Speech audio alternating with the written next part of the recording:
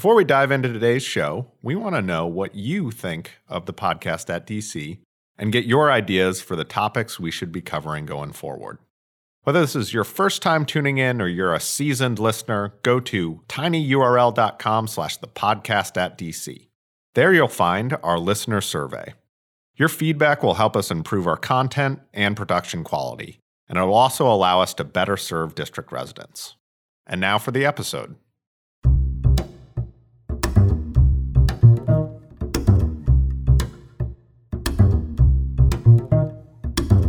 Welcome to the podcast at DC, hosted by the Lab at DC. The Lab is an applied scientific team in the executive office of the Mayor of the District of Columbia. We use science to learn what works for Washingtonians. I'm your host, Sam Quinney. Policymakers often hope that transit expansion will spur real estate and economic development in surrounding neighborhoods. The results of the research on transit-oriented development, however, are far from conclusive, and the findings often conflict with one another. To understand more about the relative importance of zoning, land markets, and other policies, I'll be talking today with Jenny Schutz from the Brookings Institution. She is a David M. Rubenstein Fellow in their Metropolitan Policy Program. Jenny led a study that evaluated changes in development patterns after the opening of 5 new rail stations in Los Angeles. Her results are especially pertinent to the district as the region looks to implement new rail-based transit options, such as the Metro's new Silver Line stations, the DC streetcar, and the proposed Purple Line. Jenny, welcome to the podcast at DC. Good to be here. Why don't we start by just learning a little bit about what you do at the Brookings Institute and kind of how you got there and where your research interests lie? Sure. Brookings is a think tank, so we do research on a variety of different topics, and I have colleagues who study all sorts of things I know nothing about. I have a bunch of people who study foreign affairs and how governments interact. The Metropolitan Policy Program, which I'm part of, really just studies cities. I'm the primary person studying housing, but we also study infrastructure, economic development, labor force development, job training, so really everything that makes cities work. We're seeing in a lot of metro areas, places like DC, New York, Boston, San Francisco, Seattle, a lot of the really highly productive metro areas, that there's more demand for housing than new housing getting built. And so what happens is the new housing, the most expensive housing, goes to the richest people, and then everybody else sort of competes for housing next down on the tier. And this is particularly difficult for low-income families. They have the fewest resources, and so they wind up with the poorest quality housing or spending much more than they can really afford trying to find stable, decent quality housing that they're not going to lose. And the paper that we asked you to come here and talk on the podcast is focused on a very specific type of development, but something that I think a lot of people will be familiar with, if not in name, but in concept, and that's transit-oriented development. Could you tell us a little bit more about what that specifically is and how it aims to address some of those challenges that you're just talking about? Transit-oriented development is a term that planners use to describe a mixture of residential and commercial uses that are built generally either on top of a metro station or light rail station or immediately nearby. So if you think of, for instance, in the DC area, something like Clarendon or Ballston, those are sort of classic examples of transit-oriented development where you have ground floor retail stores and restaurants and then a high-rise apartment or condo building nearby. What does that hope to do? What are the advantages of doing that, or at least the theoretical advantages of it? So urban economists believe that land that's really valuable, really expensive, should be used intensively, meaning we should build a lot of square footage of built space on top of the land to take advantage of it. This is particularly true for something like a transit station, because there's a very specific point where people have access to the station. People want to live close to transit so that they can get to work easily or get to other kinds of amenities. So you want to let as many people as possible live within walking distance of a train station. We think of those as sort of the origin stations where people live and they get on in the morning and go off to work.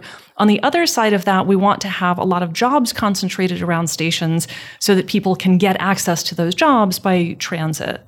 So we want to have either mostly residential or mostly commercial or a mixture of the two of those. But either way, we want to use the land within about a half mile of the transit station as intensively as possible, stack people up vertically. Mm-hmm.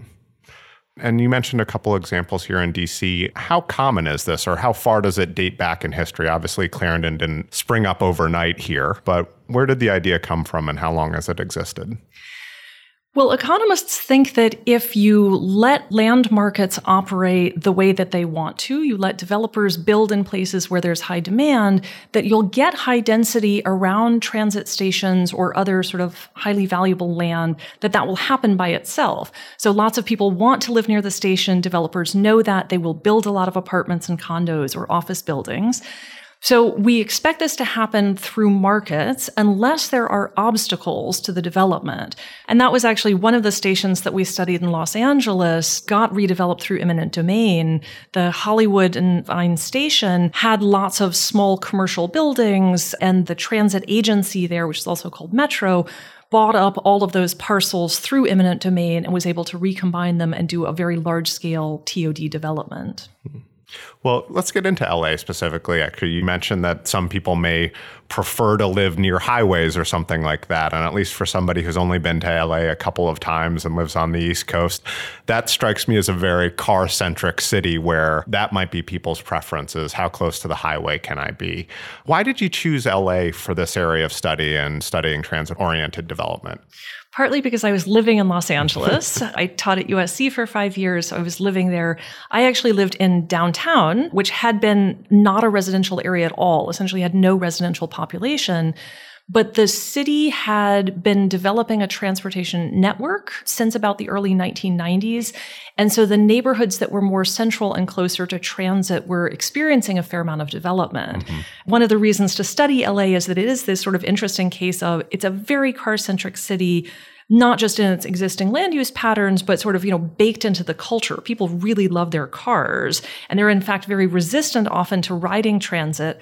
On the other hand, people there want there to be a transit system in LA. So both voters and policymakers want there to be a subway and light rail system. They see this as one of the marks of being a great city. And they have spent nearly $10 billion of public money, a lot of it financed through local sales taxes that people voted for. So there's this sense that they want to build the system, and at the same time, nobody's really sure they want to ride it. Is that consistent with how transit-oriented development is playing out in the more modern times, or at least a return to transit-oriented development is playing out in these cities that are established but don't have a strong transportation network? Yeah, we see, I think, a couple of different models. So if we kind of group cities, there's a group that we call the legacy cities. So that would include Boston and New York, Philadelphia, that had either streetcars or subways or something like a rail network, really going back to the beginning of the 20th century, sometimes even slightly earlier. And so those have had land use patterns that have developed around their transportation networks for over 100 years at this point. And because they were originally built around people walking and riding horse-drawn carriages, they're just very dense and things are close together. Parts of DC are like that too, obviously Alexandria as well.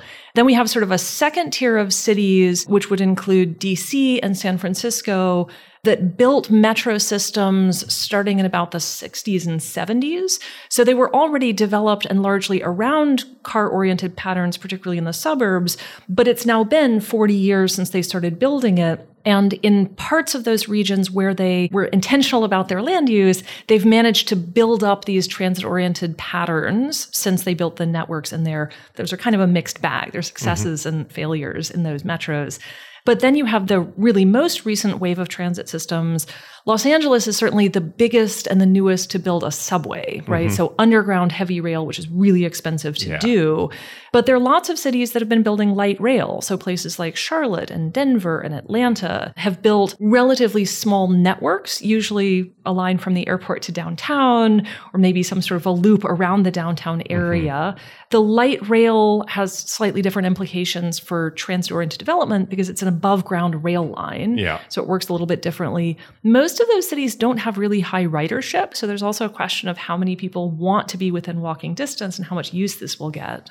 Yeah, definitely. I think of the MARTA in Atlanta, where I've visited a few times, and it's kind of like it goes between 2 points, but you're not clear if you need to be at any of those 2 points. If you want to go anywhere else in the city, you're stuck in a car again, right? So it's probably this economies of scale, I would imagine, too. And a lot of those systems that were built to connect the airport to downtown were done either for tourists or business travelers. So Atlanta is actually a very easy city to fly into, hop on the light rail, get yourself to your conference hotel downtown, and get yourself back. And if all you're doing is coming for a weekend of being at the conference, you don't need to rent a car, and it's very convenient.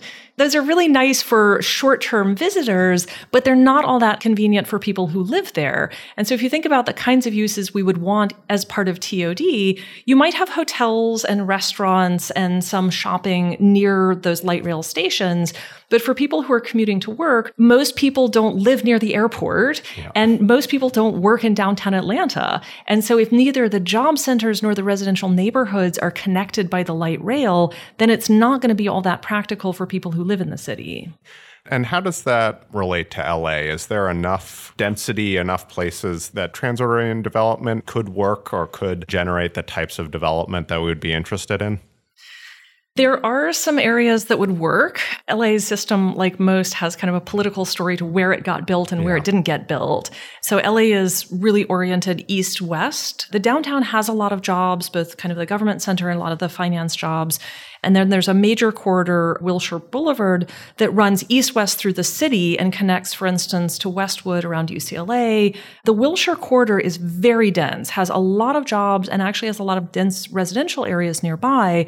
So the smart thing to do would have been to build the subway or light rail smack down Wilshire Boulevard east-west. Connecting the two sides of the city would have enabled a lot of people to commute, and that's the worst traffic in the city, is getting east to west. So that would have been a great idea. Unfortunately, the west side of the city, which is the more affluent side, didn't want to have light rail, and they mobilized very effectively. They got their city council members and their members of Congress in DC to pass laws preventing the subway from being built in the most logical route.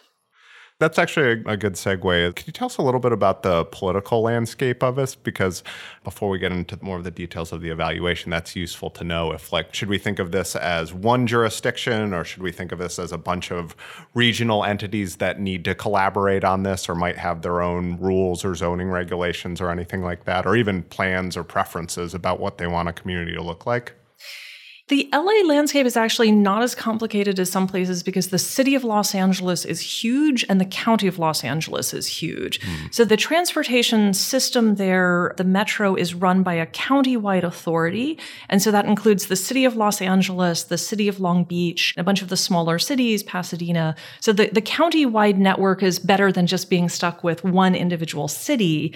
On the other hand, the different neighborhoods within the city have very different preferences and different amounts of political power. The mayor is structurally fairly weak. The city council is pretty strong. And so city council members drive a lot of the funding decisions.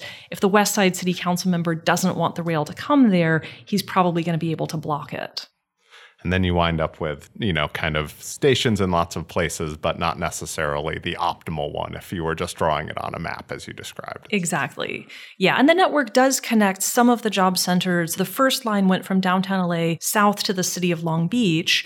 Those are both big job centers, but there aren't that many people who commute between the ends of it. And it ran through a mostly industrial corridor that wasn't that residential, had fairly high crime rates at the time they built the rail. And so it didn't get a lot of development. They've now extended this up to the city of Pasadena, and there is more commuting between Pasadena and Los Angeles. But again, that's not sort of the two main job centers that you'd want to be linking up. So tell us what you were trying to find in your study. What sort of question were you trying to answer, and why was LA the right place for it?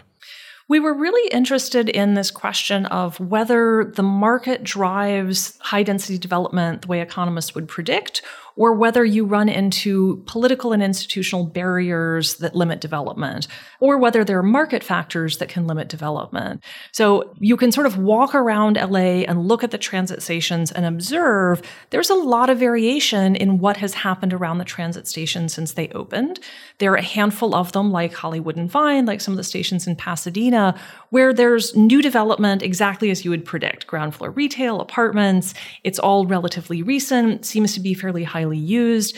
But there are a lot of stations that have had no visible redevelopment, no new buildings, no uses have been changed.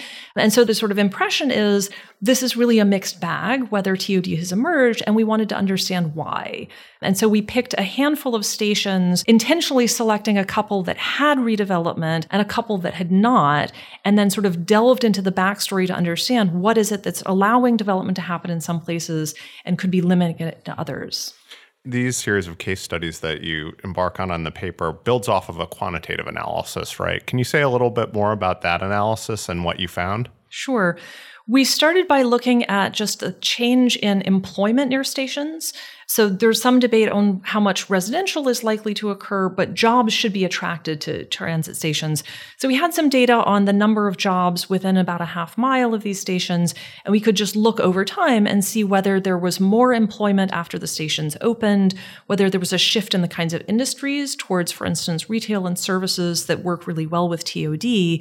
And what we found was no consistent relationship. So some of the stations had more employment, some had less. There weren't really consistent shifts in industries. And so the overall finding is essentially that building a rail station doesn't change your employment base in a consistent way that we can predict. So it's kind of, when you're looking at the data, it looked a bit like a coin flip, whether it would go one way or the other, I'm guessing. That's exactly right. Yeah. And so why case studies then? Why is this the next logical follow-up to get at this question of transit-oriented development and what we should expect from it? Partly because zoning is really hard to measure and get good large-scale quantitative data on. And zoning is one of the sort of first hypotheses you'd go to test. We know, for instance, that some of the rail lines that were built in LA were built in low-density residential neighborhoods, were zoned R1 for your zoning nerds, this is single family only. They were built in these R1 neighborhoods and the zoning wasn't changed. So we had a bit of a prior that in some cases zoning was probably a constraint. It's really hard to get good data on zoning for neighborhoods in a way that you could do a quantitative analysis. It's a lot of PDFs or scanned things, a lot of things written out. Exactly. And we were also interested in sort of the more idiosyncratic details of the neighborhoods. We knew some of the histories of a couple of the stations that had redevelopment and knew that there were very particular things that happened just at one station. That's the kind of thing that's impossible to put into a regression. And so you have to do a case study in order to understand even what's going on at a handful of places. Yeah, I sense there's a project out there for a data scientist or someone who's really good with open text analyses to kind of bring some of that data out to the forefront in the future for researchers.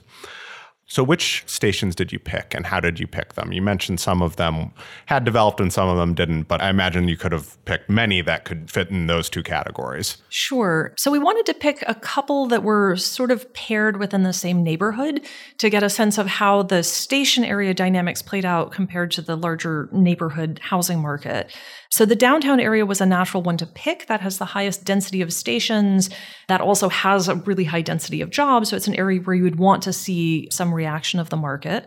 So we picked the downtown neighborhood and two stations there, one with some new housing and one without. Then we were also looking at the Hollywood neighborhood, which has, again, a fair number of stations. That was one of the main corridors. And that's a neighborhood that's gone through a lot of economic change and social change over the past 15, 20 years. So we picked two stations in the Hollywood neighborhood and then just one station on the Gold Line heading up to Pasadena. We thought about trying to pair, that's sort of a very peculiar geography. There's a valley and the rail line runs up the valley. And so you can't really pick that many areas that are not on the station line that are similar. And the rail runs through a couple of pretty distinct neighborhoods and then crosses outside of the LA city boundaries. So we wanted to keep all of the stations inside the city of LA so there was at least one political authority making the decisions. Oh, okay. Can you say how you went at answering the question in terms of looking at zoning? Like what sorts of things were you looking at? Yeah, so we used the baseline city zoning map, which is available online, and could just observe what the uses were that were allowed around the station. So for those of you who don't spend your lives studying zoning maps, what it shows you is these sort of broad categories. Is it zoned for residential or for commercial? If it's residential, what's the density? Can you build single family houses, 2 or 3 apartment buildings, larger apartment buildings? What's the height that's allowed? If it's commercial, what kinds of uses are allowed under this? So the zoning map gave us that sort of basic information. But then we also looked at the set of plans, land use plans, which are not binding laws, but they're sort of statements of goals or principles. So a neighborhood land use plan will set out what the neighborhood wants, kind of its vision for itself. And all of the neighborhoods have these land use plans that they develop every 5 to 10 years to kind of guide development moving forward. And certainly it's part of living together. You have to figure out not everybody's going to have the same preferences over those things. So getting to an answer is a messy process sometimes. Yes. We could see that when you read some of the neighborhood plans, you can see the tension that comes out. So Highland Park was one of the most interesting examples. It's an older neighborhood. A lot of the buildings were originally developed in the teens and the 20s, has not historically been all that wealthy. So sort of been working class Latino, has had a large immigrant population. There are some historic buildings, and there's some interest in keeping a little bit of the historic neighborhood character, preserving some of those. There are definitely people there who would like the neighborhood to stay the way it is. There are some long-term homeowners there. There are also people who would like to see it develop more and take advantage of the rail station to have more access, potentially make it easier for people to get to jobs downtown.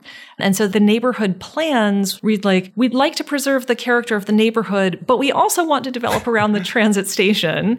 And often it was quite hard to tell, for instance, whether you could replace the historic structures with something that's new and larger than what's already there. And how do those plans translate or not into different zoning decisions or changes in those areas? There hadn't been a lot of changes to the zoning. So zoning gets updated not very frequently, and that's also quite a contentious process. So what's more frequent is that you develop a new neighborhood plan or create a new overlay district that lays out some goals. Those may or may not wind up changing the underlying zoning. So the plan doesn't, like you said, it's a statement of goals for the area, but not necessarily the actual zoning that can affect whether something's a single family home or an industrial factory or something like that. That's right. So the plan is sort of the statement, and then the zoning is usually supposed to be revised to be consistent with the plan, but sometimes there's a lag in doing that. And so broadly, what are the lessons that you learned from looking at these case studies? Yeah, there were a couple of kind of big picture lessons. The two places that had substantial residential development after the station both had strong local land markets. So there were neighborhoods that had a pretty strong demand. People wanted to live there. So there was money to be made by private sector developers building to them. They also had zoning that was broadly compatible with the uses of TOD. So both of them allowed fairly tall buildings. They allowed mixed use commercial and residential buildings. But they also had sort of targeted policies that the local government designed just for those neighborhoods. So the Hollywood and Vine Station, the use of eminent domain is a really, sort of heavy-handed tool and brought out pretty rarely. So that was one of the cases where the Metro Transit Authority decided it was worth it to use eminent domain, take over all of these parcels, raise the buildings, and then contract with a private developer to do the redevelopment. So that's a big process. They got sued. It took them 10 years to resolve the lawsuit and actually get this built. But that was a very conscious intervention by the local government to make their vision for the neighborhood come true. The other station that had a lot of new housing, Pershing Square, was in an area that was almost entirely non-residential. So it had a ton of office buildings from about the teens and 20s, 10 to 15-story buildings that had sat vacant. So this was an area that no longer had demand for office space. So there were these existing buildings that just sitting there, and the city passed an adaptive reuse ordinance allowing developers to change these vacant office buildings into apartments and condos. So that allowed them to get a lot of new housing pretty quickly without doing ground-up development and take advantage of these existing buildings. And both of those were really very targeted to the specific neighborhood to address problems that those stations would have had in the absence of interventions. Those aren't necessarily fundamental factors of transit-oriented development, right? Or of putting in transit or anything like that. Those are decisions, right, that they were made by the local areas. Right. Those are housing decisions, land use decisions made by the city in order to maximize the investment in the transportation, right? So if you build a transportation network and you build stations, but people can't live nearby and jobs can't open nearby, you haven't gotten as much out of the investment as you would like. And so this is a good decision for local governments that want to maximize use of those particular stations. And what about the other areas that didn't develop? What did you see there? So the one that was closest to Hollywood and Vine that did not have development was a neighborhood that didn't really have very strong demand. So it was sort of a mixture of some older residential, some institutional uses. There was a community college, some healthcare facilities, but not a particularly high-income neighborhood. It was mostly working-class Latino. Lots of people actually rode transit because they didn't have cars. So people rode buses before and switched to riding the metro, but just not a neighborhood where it was clear that rents would support new development. And they actually developed a new TOD-specific plan to try to encourage development, but developers didn't see it as profitable, and so nothing happened. The neighborhood downtown that didn't develop a civic center, it's a really interesting one. It's close enough to sort of the downtown. There was strong demand for both housing and jobs nearby, but it's kind of like the Smithsonian Station here. So it's a station in the midst of a big open public park surrounded by a bunch of government-owned buildings. So for instance, City Hall is nearby and a lot of the county court buildings are nearby. And one of the things that we know is that governments and institutional landowners don't behave like profit-maximizing landlords. So it's not like the city of Los Angeles was going to sell City Hall to be redeveloped into condos just because the land was worth more, or that the county court was going to close down and, turn into a shopping center or something like that. So that station provides access to a lot of jobs. The public space is beautiful and gets a lot of use, but there's been no redevelopment of the land because of the zoning and the land ownership that essentially are going to limit the ability of developers to use that space. And can you say a little bit more? You mentioned at the beginning in the traditional urban economics view of the power of land use value in real estate markets. Can you say a little bit more about why that's important here? And should the metro stations themselves drive up the cost of real estate or the appeal of those neighborhoods? That's kind of the $64,000 question in TOD. There are some transit planners who think if you build a transit station, that in and of itself will drive up the land values and development will just happen. It definitely depends on how much demand there is for ridership at that location. So building a station someplace where most people are going to drive, it's not clear that you're going to have that much more demand for the neighborhood than you did before.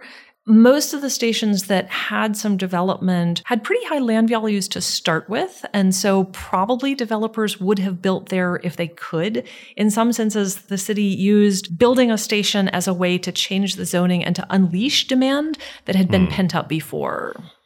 And so that ties into when you were talking about what perhaps might have been the ideal path for the metro, which was, if I remember correctly, starting in one very affluent area. So would you expect, if the land values there were higher, that you might have seen even more development? Yeah, it's a really interesting question. The west side of LA, there's some dense corridors, but a lot of the west side of LA is single-family homes on fairly large lots that have been there for a long time. That's a neighborhood that just doesn't build a lot of new housing. It's sort of equivalent to Ward 3 in the district. You have a lot of wealthy homeowners who want their neighborhoods to stay the way they are, and they actively resist changes to zoning that would allow more housing to be built.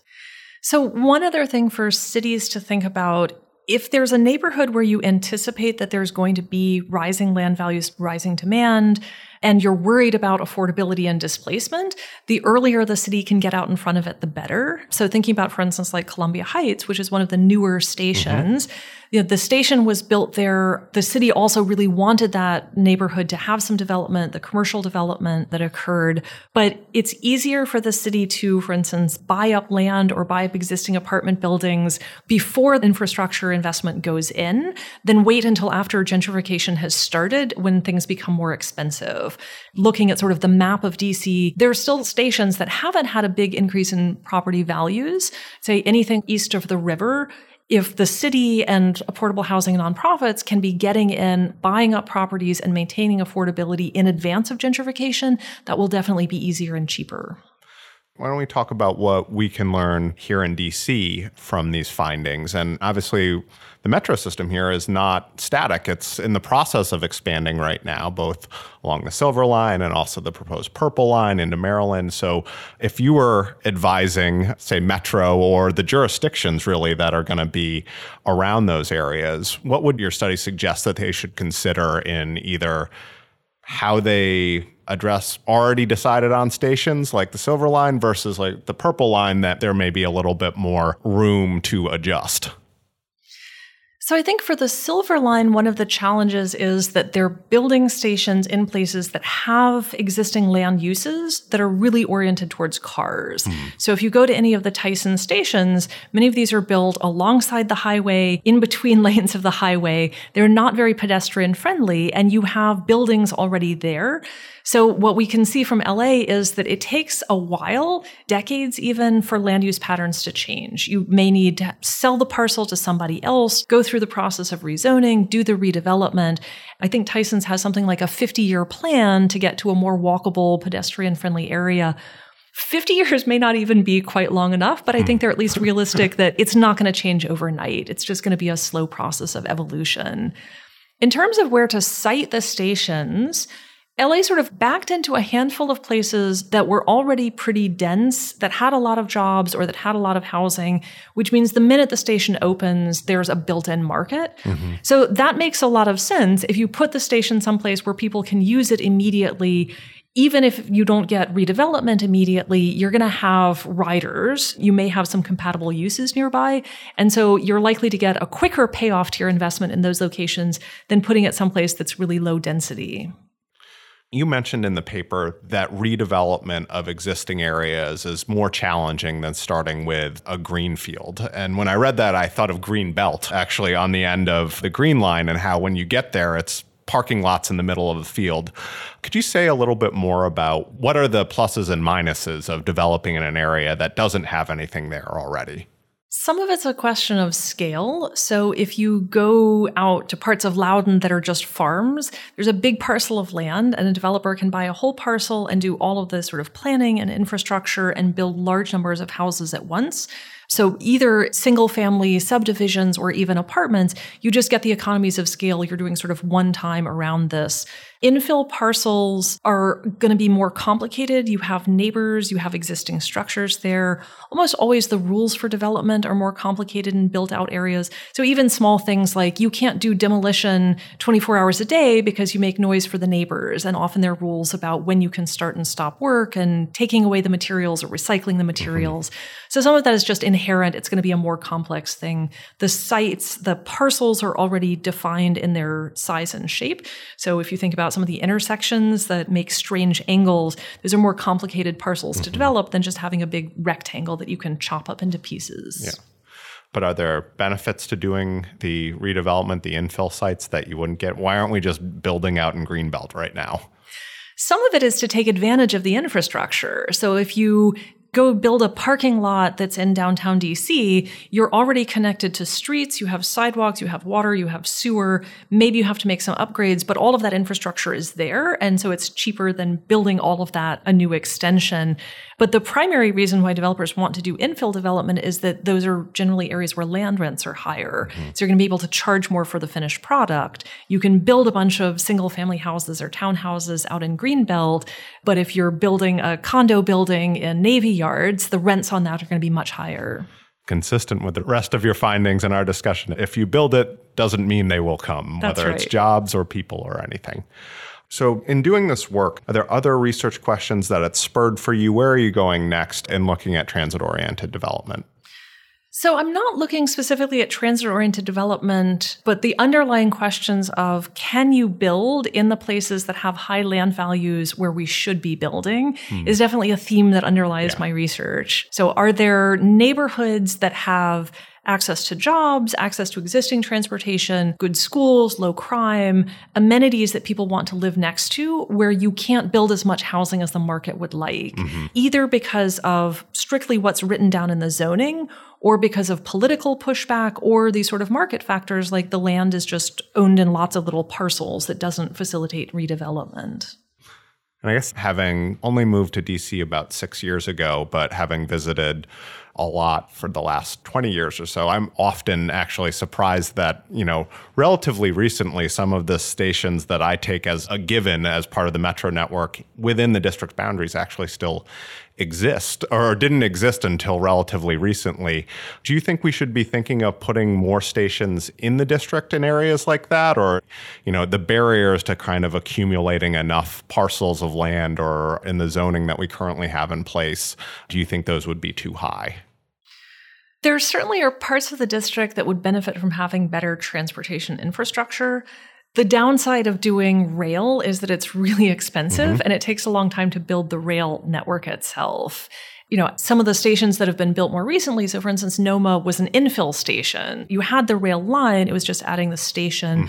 Those are going to be easier and cheaper than building new rail lines. But the district could do a lot more with bus rapid transit.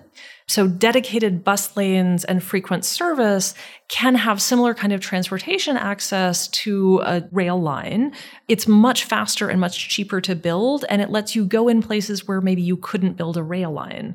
So DC's got all of these lovely arterial spokes, sort of the major roads going in and out of the district, most of which have heavy car traffic, but not necessarily dedicated bus lanes. So something that could get by the traffic in essentially the same way that the metro goes underneath the traffic, but along the existing infrastructure. Yeah, and those would be great to do sort of filling in the areas between the metro lines. So if you think about, for instance, the Red Line goes up Connecticut and Wisconsin, and then it goes up the other side, and you've got sort of the main middle part of the district. So, if I had a pen, I'd run bus rapid transit down 16th Street all the way from Silver Spring, down Georgia, out New York and Rhode Island. I mean, essentially sort of all of those major roads, you could do a dedicated bus lane, run rapid transit. And if you allowed development, if you also changed the zoning, you could really stack people along those corridors so that they could rely on buses and not have to drive to work. And one thing that's really important from the city's perspective is to have all of the agencies in the room talking about this. So at Los Angeles, the transit agency is a county-wide agency. They do the transit funding and planning. They have no control over land use. And land use is done by the city. So it's even a different level of government. The city doesn't have control over the transit, but they have control over land use. And they made a lot of these decisions totally independently. So the city planning department that controls zoning didn't do anything around the transit stations. It's not even clear they were having the conversations with the metro agency that they should have. So hopefully DC can get DOT and Office of Planning in the same room together to talk about what they're doing.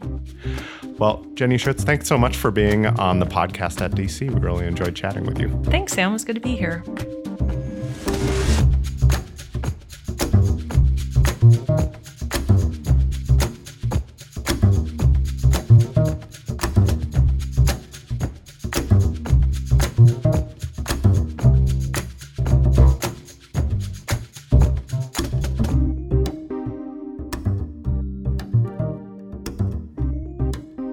Our producer is Nellie Moore, and our podcast intern is Tim Madden. For more episodes of the Podcast at DC, subscribe to us wherever you get your podcasts.